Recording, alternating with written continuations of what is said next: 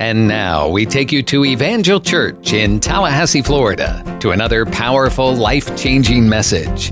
For more information, visit our website, evangelag.org. Come on, Pastor Zach.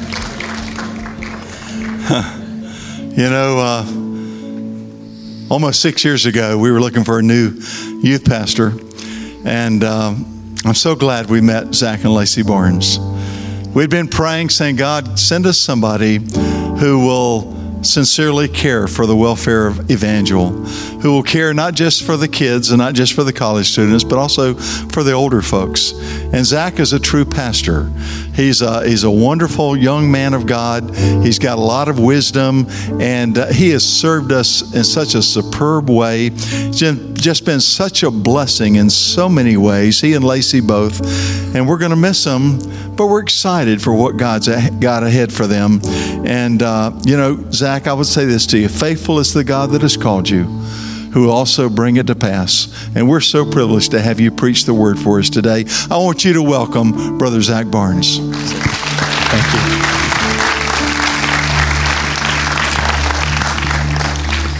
you. Wow. Amen. Thank you. Thank you, Pastor. Thank you to Evangel Church family and all our students and youth leaders and everyone. That was a really touching video. And it's an honor to be with you this morning. And I want to share definitely from my heart. God has, I remember that first Sunday here, and I remember I'm looking through the crowd and I see a lot of faces, a lot of memories, a lot of trips, a lot of late night, just time here, just working on things and doing things together. So there's a lot of memories that we'll cherish forever, and just a lot of opportunities to grow and become who God's called me to be here. And thank you for sowing and depositing into my life, but into my family's as well. And I got to thinking as I was praying about this message and just really thinking about what to share. And the title of the message and the main point of the message today is God really does love you. He really does love you and me. And I know that was in the worship, a part of our worship that we did today, that we sang and that we talked about, this love of God. It was a love of God that transformed my life. At the age of 12, I was like most 12 years old kids, I was trying to figure out my place, my role in life. But, we had been through a pretty tough couple years as a family, and God had positioned us in this little town called Weewahitchka, Florida. So sometimes we have some of our Weewah family that's watching online. We say hello to our online family as well. And it was a great little town to grow up in. And there's this youth group, and Glad Tidings Assembly of God youth group. The youth pastors, they had a parsonage for the youth pastor that was right behind my house growing up. So the youth pastor lived right behind. We spent a lot of time over there. My mom let us go over and play like Super Nintendo and hang out and eat pizza rolls and stuff like that. Just a lot of those early years were very formative in my life. But the one thing that I learned from that youth group was that I saw in them is that they had something that I did not have. There was some laughter, there was some joy, there was something that they had, and I wanted to know what that was. One of the older teenagers in that youth group actually witnessed to me, shared about the love of Jesus and about how they had a relationship, that you could have a relationship with the Lord. And that was a foreign concept to me at the time. I didn't really know what that meant. You got to remember too, that was like during the whole Y2K scare as well. And this is back when we had youth lock-ins, and we did a youth lock-in at like the midnight time. And then they took us to the church and we prayed, and I thought everything was going to shut down. Does anyone remember the Y2K scare? Yeah. The students, I joke about it. I tell them that there's no such thing as a good lock-in. I believe that's from the devil, and we'll never do one. And we've never done one here, during the middle of the pandemic. I think the pandemic was speaking to me because I missed the kids so much while we were just online. And I said, maybe when we all get back together, we'll just have an overnight lock-in. And they're like, is that the real Pastor Zach? Are you really talking like, and they're like that, anyway. So I remember praying through those nights, and those were some very formative years. There were some great mentors in my life, men and women who spoke into my life there. And you know what? At the age of 14, I felt the call to ministry. And it's been a lot of twists and turns, and there's been ups and downs, but God has been faithful every step of the way. And this is a new journey that we're going on and what God's called us out to do as a family. So we covet your prayers. I'm thankful for Pastor and Miss Kathy, and just they met us when we were 27 years old, and just you guys have welcomed us and have poured into us. So we, from the depths of our heart, we love you very much, and we're thankful for every single one of you. At 14, I was at a youth camp. I felt God's call to ministry in the altar at that youth camp. I remember very clearly. And I joked in the first service, and I'll tell this joke here because it's just fair to do this to Pastor Scott because we love him. But Pastor Scott knew us back then. He was the DYD. He's actually Lacey's youth pastor going up. And the joke is that Pastor Scott has known Lacey since she was like 9 years old. So, and I don't mean to throw his age out there like that, but anyway, he's seen us grow up. He's seen us grow up, and he was a part of that journey as well. And I remember that youth camp so clearly, and I know West Florida youth camps have been a staple for a lot of our students. I'm looking through the crowd, and I can see a lot of those faces that have been in those youth camps with us. You know, God spoke so clearly, and I remember my youth pastor giving me opportunities to speak and share and just learn. It was, however, my 8th grade English teacher who was trying to teach us descriptive writing and how to write in detail introduced me to a sermon called Sinners in the Hands of an Angry God by Jonathan Edwards. Anybody familiar with that sermon? Anybody remember studying those things? So I remember reading this in 8th grade. Now, this sermon was preached on July the 8th, 1741. It's one of the Puritan classics of North America, the North American revival of the Great Awakening. It is a part of that. It was part of American history, religious history as well. And it's this first time I'm introduced to this sermon, and I am. My mom would joke, you were just kind of a weird kid, but you loved history, and I wanted to know all that I could know and soak up as much information as I could. And so I studied this sermon, and I wanted extra credit. So I dressed up for the history fair, and I dressed up like Jonathan Edwards. My mom helped me pick my outfit out, and I reenacted the sermon in my 8th grade English class. I wish I had pictures to show you, but thank God that we do not. But I remember preaching some of the message that I tried to memorize as a 14-year-old, and this is just a small sample. If you go back and you can study and read this, this is what Jonathan Edwards says in part of his message. He says, "The God that holds you over the pit of hell, much as one holds a spider or some loathsome insect over the fire, arbors you and is dreadfully provoked."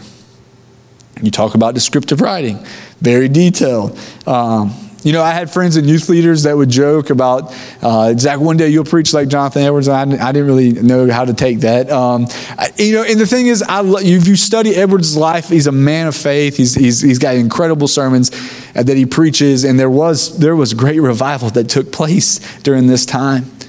And I remember growing up, and I would hear messages, that sometimes would leave you leave the church service and you just kind of feel beat up, and you would feel, man, I just took one there. Like, I don't know if there's anything. And I struggle with this. I'm just being real transparent this morning. From 14 to about my 20s, I struggled with, I can't do enough for God. I felt like if I didn't read my Bible enough, or if I didn't pray enough, if I didn't pray hard enough, these are things that I struggled with into my early 20s. And I knew that wasn't from the Lord. I knew that I didn't have to walk on eggshells around God, but there's times that I felt that way. Was I not pleasing God? Was I not doing enough? And it was just this unhealthy view that I had of God. And I'm thankful for some other men, even along the way, even here, that have just spoken in my life to make me understand and help me see about the grace and the love and the goodness of God, and why, yes, He's a God of justice and a God of righteousness. We also see that, and we're going to talk about it today in one of my favorite parables that Jesus teaches on the prodigal son. We're going to see the real, true heart of God, because Jesus never depicted God in that way. Now, don't misunderstand me. I still believe that you have to have the spiritual disciplines in your life of prayer and fasting, meditating on God's scripture, personal worship time. You need to be planted in healthy community, in a church that where you can grow and where you can become who God's called you to be. It's just that those things when I do those things, it doesn't make God love me any more than He already does. I do those things because of the intimacy and the relationship that I have with him, and hopefully you do the same. I don't think God's sitting up there with his tablet and like logging, well, Zach only prayed 27 minutes today. I don't really love him anymore. Now, but that's some things that went through my mind as a young Christian growing up. And you know what? As I've counseled students over almost the last decade of doing youth ministry, some of them have struggled with the same thing. And even some parents and some adults that I've got to sit with, they feel like they never can do enough for God. And I'm here to tell you that God doesn't arbor you like a spider hanging over the fire, which is that's kind of weird to say. Please don't do that to insects. I don't like spiders. I don't like snakes, but don't torture them. God's not here to torture you. He's not here to hurt you, but man, he's here to pour his love on you and me. He does not seek to just punish us for all our wrongs, but as we'll learn today, and as we'll look in Scripture today, Luke chapter 15, if you got your Bibles, you can go there, you can turn your phone on, you can scroll on your Bible app, however you want to read, it's going to be on the screen as well, but I would say emphatically, no, God does not hate you, nor does he seek to torture you. There's times that I believe, and I know that when I've done some counseling before, that there's this possibility that we have projected the image maybe of an earthly parent, maybe an abusive parent or a loved one, and we've put this image of who God is, and we've projected that distorted image on him, and we've kind of just maligned, like that's not the God that we serve. That's not the God who loves us and who wants the best for us. That's not the God who came to save us. In today's message, I want to point that out as we really look at this parable. So Jesus is sitting down and he's leaning in to teach. And he started off, if you read chapter 15, it starts with a lost sheep. And then he talks about a lost coin. And now he gets to the lost son, or the prodigal son, however your Bible may title it. And so to illustrate the point further, verse 11, Jesus told them this story. A man had 2 sons. And the younger son told the father, I want my share of your estate now before you die. So his father agreed to divide his wealth between his sons. We'll stop there. You may have read this many times, and you probably already know this, but if you don't know this, what the younger son was saying to the dad was, Dad, you're dead to me. I want what is mine right now, and I don't want to wait until you pass away. Parents, grandparents, stomach that for just a second. Can you imagine your kid coming in and saying that to you? Put yourself in your shoe. Could you imagine? Because he says, if you read it really closely, he had 2 sons. The younger son, according to Jewish law, would have got 1/3 of the estate, and then the older son would have got a double portion. But that was at the father's death. But that doesn't take place here. He divides, he liquidates his assets, and he gives to both his kids what they would have inherited right then and there. I mean, it's incredible that he was able to do that. It's incredible that how painful I think that it must have been to hear those words from his own child. He honors the request. What love, what compassion I think that you see from the father in this story. And so we keep reading, you keep journeying along here in verse 13. It says, a few days later, this younger son packed all of his belongings and moved to a distant land, and there he wasted all his money in wild living. And so about the time the money ran out, a great famine had swept over the land, and he began to starve. He persuaded the local farmer to hire him, and the man sent him into his fields to feed the pigs. The young man became so hungry that even the pods he was feeding the pigs, they looked good to him, but no one gave him anything. This young man was living his best life. He had, taken all of his money. He was going to move and do what he wanted to do, live the way he wanted to live. But as soon as the money was gone, the parties were no more. The people and the friends that he thought he had, the pleasure, all that was over with. Where were those people? Nowhere to be found. I love how Jesus depicts that he had nothing and no one would give him anything. You think about, for a young Jewish man to work with pigs, that's the lowest of the low. I couldn't get any lower than that. However, I love the very next verse as Jesus keeps teaching and telling this story. He says, and it's the turning point in this story, in this parable that Jesus is teaching. He says, when he finally came to his senses. Verse 17, when he finally came to his senses, he said to himself, at home, even the hired servants have food enough to spare, and here I am dying of hunger.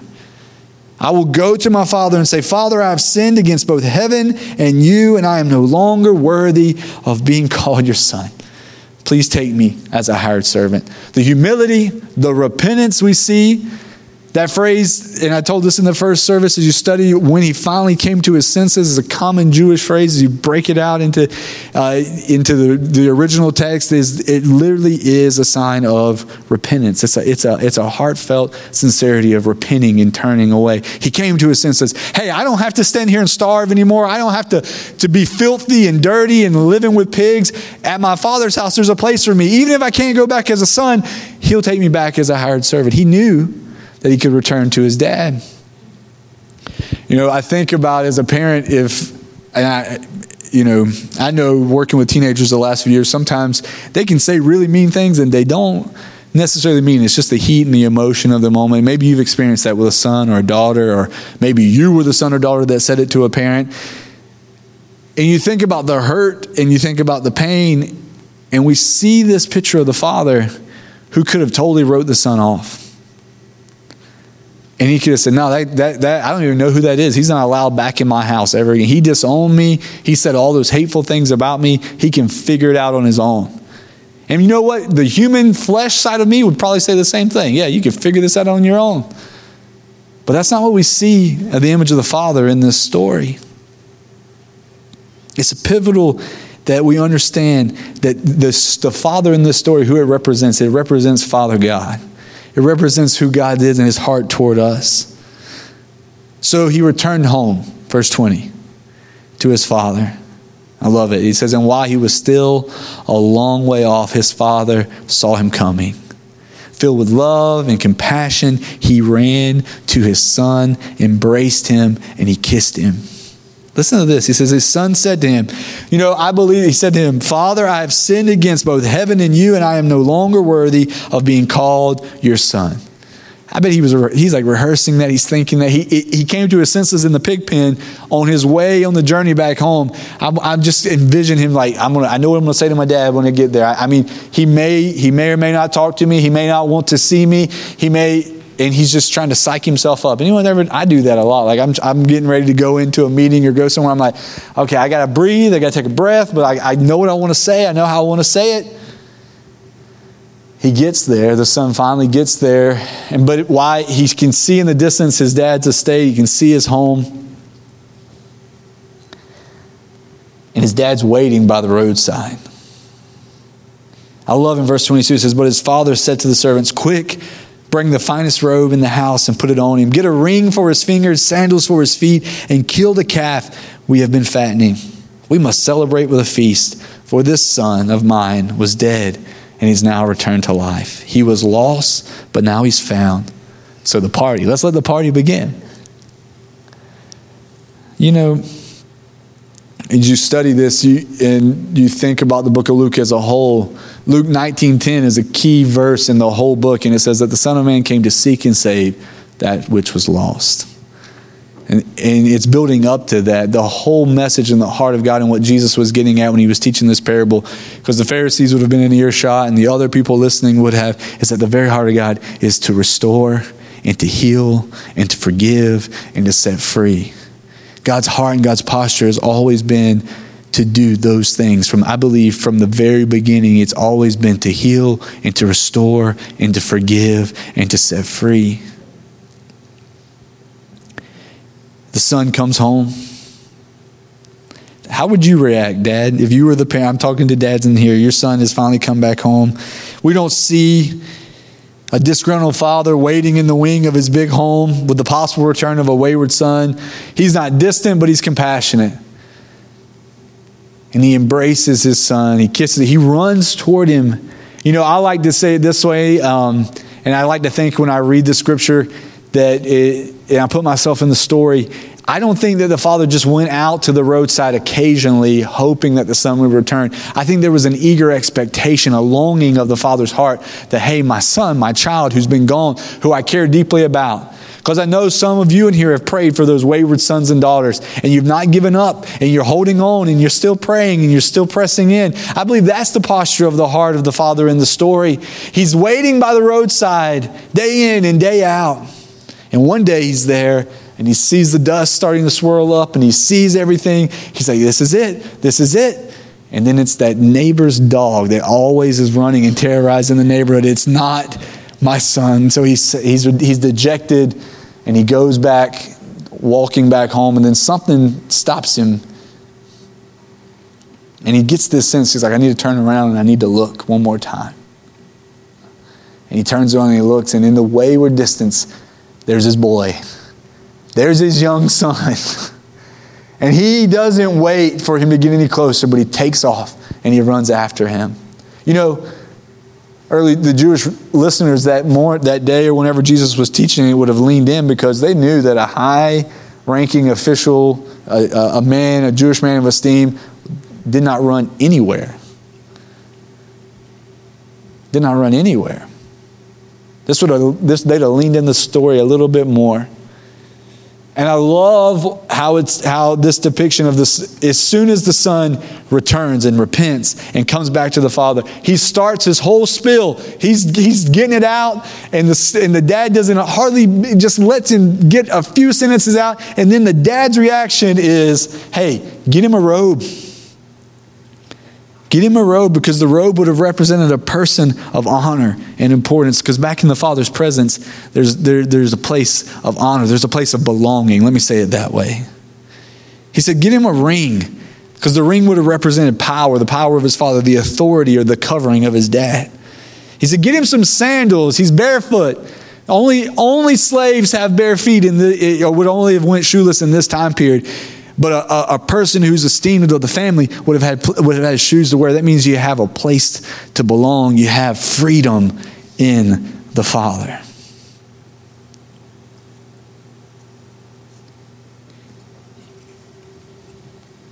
And that's the same for you and me. All of us in here. Maybe you've been serving God for 50 plus years. Or maybe you're one of those wayward people here today. You've just been lost for these last few months, maybe this last year. You just don't know where to go or what to do. And you can hear, if you just lean in real quick these next few minutes, you can hear the whisper of the Father's voice, because I believe He's here today to say, I'm here. And you don't have to keep running. You don't have to continue to remain distant. You don't have to be afraid to come to me. You know, there's an older brother in this story as well that Jesus points out in these last verses here.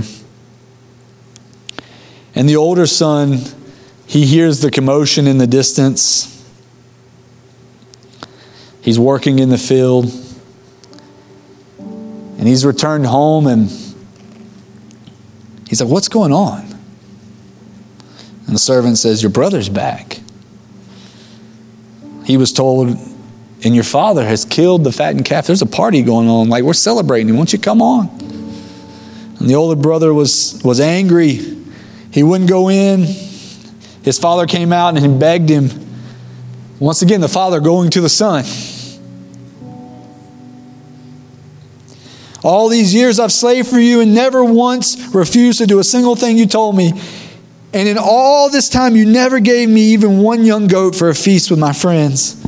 Yet when this son of yours, not his brother, when this son of yours comes back after squandering your money on prostitutes, you celebrate by killing the fattened calf. How dare you, Dad? And his father said to him, look, dear son, you have always stayed by me, and everything I have is yours. Don't forget, I gave you your portion too. We had to celebrate this happy day, for your brother was dead and has come back to life. He was lost, but now is found. The celebration of life being restored by God, it's necessary we celebrate. It's necessary that it's a party, because that's the heart of God, to seek and to save that which is lost, to restore that which was broken and wayward from God. And let me say this, church, this is the question I want to ask. If that is the heart of God, what should be the heart and the posture of us as believers who call Jesus Lord toward those who are not believers? Jesus, this master storyteller, this great prophet, teacher, the Son of God, drops incredible wisdom and truth in this chapter for all of us to go back and read and study, maybe today or this week. But from the start of Luke 15, we see the lost sheep, where the shepherd would go into open country, would leave the 99 to find the one, because the one is that important. You have the coin, you have the lost son. God doesn't hate the sinner. God doesn't dangle the wayward son or daughter over the fires of hell. He does not arbor you. He really does love you and me with an unending love. He longs to embrace you and me. He longs to have intimacy and togetherness. He longs to be near you and me. See, I saw this a couple of weeks ago and I wanted to share it with you. One of the last slides I have here. You see, religion says, I've messed up. My dad is going to kill me. Every son or maybe daughter says, wait, you've heard that. Maybe you heard it growing up. Wait till I tell your father. And you get to like, oh no, don't tell daddy. Don't do that. You know what? And the beginning of wisdom, the fear of the Lord is the beginning of wisdom. I know the book of Proverbs says that, but it's not a shaking your boots and be terrified to death like you can't come to him. It's a reverent and holy fear because it's a fear that draws me in and close, that I just have this utmost respect for him. Not that he's going to smite me with some lightning bolt, but that he really wants to restore me. That's the heart of God. And so many times we lose sight of that because of some of the images and some of the things that have happened to us over our life. But the message I want to leave Evangel with today is that God really does love you. And he really does love the lost person that's out there today that maybe has this distorted image, or maybe has been fed this lie of religion that they never can come back to God because he's angry with them. And that's a lie from the pit of hell. I've heard when we've witnessed to people, when we've done outreaches, they'll say, I can never come into the door of the church. The church will fall through. The roof will fall through. I'm like, you're giving yourself way too much credit. No, it won't. You know what you'll find at Evangel Church when you come? You'll find a family that will embrace you. You'll find a place to belong. And get this, we're a family, but we're always looking for new guests. That's always our heart and our posture. Some families have the tendency to shut people out, but not here. It's in this family that you can find a place to belong. So the gospel though says, is the good news of Jesus says, I've messed up. I need to call my dad. I just need to come back to him. And that's exactly what the younger son did. God loves you and I so very much. So much so that he would go to any length, the greatest length of all, that he became a man. He lived a perfect life. He died a death that he didn't deserve, but he did it in our place. And the love of God is represented by the cross of Calvary with his arms stretched wide. And there's nail-pierced hands that still embrace those. All of us and those that aren't here in these seats yet. I know some of the seats are reserved anyway. It's going to fill up again. Amen? There's a world out there today that needs to hear about this love of God that can transform them, that can save them. Because the truth is, church, we're either the younger son or the older son in this story, I believe. We can continue to live for ourselves and do things our way, and that will lead to a path of destruction. But as soon as we repent, as soon as we come to our senses and we turn back to the Father, he's there to embrace us. He's there to forgive us. Or we could be like the older son. And you know what? I've been serving, bless God, for all these years. I've done all this. My time is done. I'm just going to sit here and I'm going to just occupy space. I don't believe that's it either. This is a place I believe that people can come. The lost, the hurt, and the broken can find a place to belong. They can believe in Jesus. You can introduce them to who Jesus really is. And they can become who God has designed them to be. Because that's discipleship. And I believe that's the heart of this church. And it should be the heart and the mission of every church that believes in the Bible and preaches Jesus as Lord. So if you'll stand with me. It's been an honor and a privilege to be on this platform for almost 6 years and to be able to share God's word. Thank you. The last thing I want to leave you with is, if you're here today, you just bow your heads and close your eyes right there at your seat and just listen to his voice as the Holy Spirit's speaking right now. If you're here today and you've just been wondering and you maybe have drifted away from the Lord in this season, and you just so confused, but you're ready to return home, you're ready to come back to the Father, I want to pray with you real quick over you. I'm not going to call you forward. I just want to pray for you right there at your seat. That's you. We just pop your hand up real fast and put it right back down at your seat. Thank you. Thank you. Thank you. Let's pray right now. Father, I love you. Jesus, I thank you so very much for your love for us. And God, you saw the hands, you see the hearts represented right now. That God, that they are welcome back into the kingdom of God right now. That Father, you would embrace them. God, that they would hear your voice and not the voice of anyone else. But that they would know that you love them, that you're for them. And as they turn back to you, that you're here to embrace them and love them right where they are. I pray blessings over this house, God, over the people of Evangel in this church family. God, I believe you got great things in store, and that God, that they're going to be a light in the dark places, and that God, they're going to be the love of Jesus represented to this whole community here in Tallahassee. Bless them and keep them, lead them and guide them in all that they do and say. We love you and thank you. It's in Jesus' name we pray. Amen. Amen. I love you all. God bless you.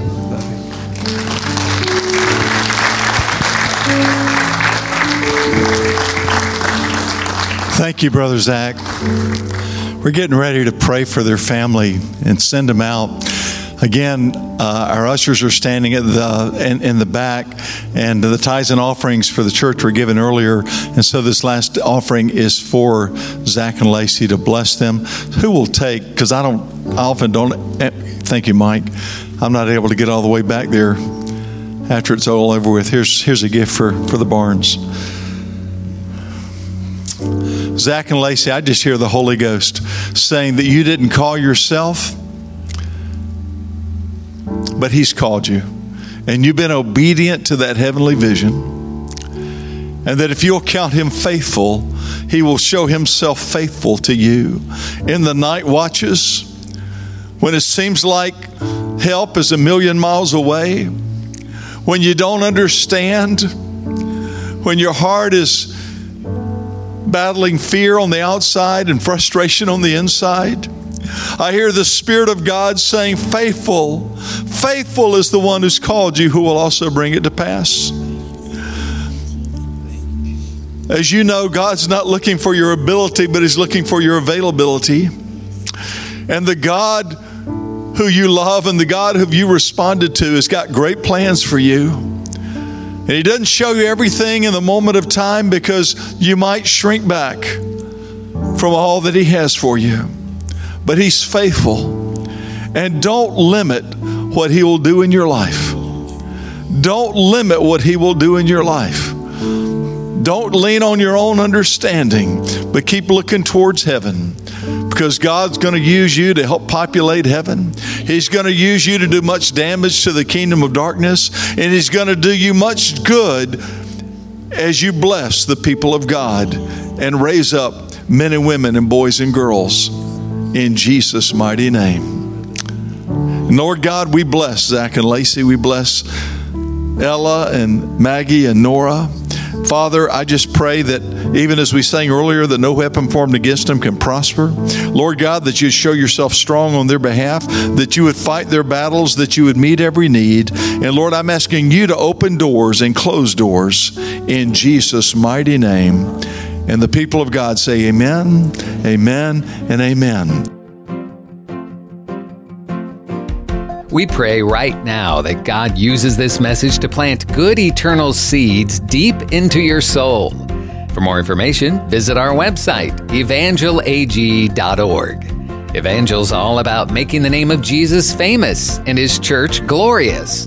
We love God, love people, and love life. And we're here for you, working to help draw people from impossible situations into a loving and friendly circle of hope, where answers are found and acceptance is given. We invite you to join us for any of our services, Sunday mornings at 10:30 and Wednesday evenings at 7. We're located at 2300 Old Bainbridge Road in Tallahassee. We have fantastic programs for kids and youth and small groups to make deeper connections. And we pray that God blesses you richly and abundantly as you continue to seek Him first in all of your life.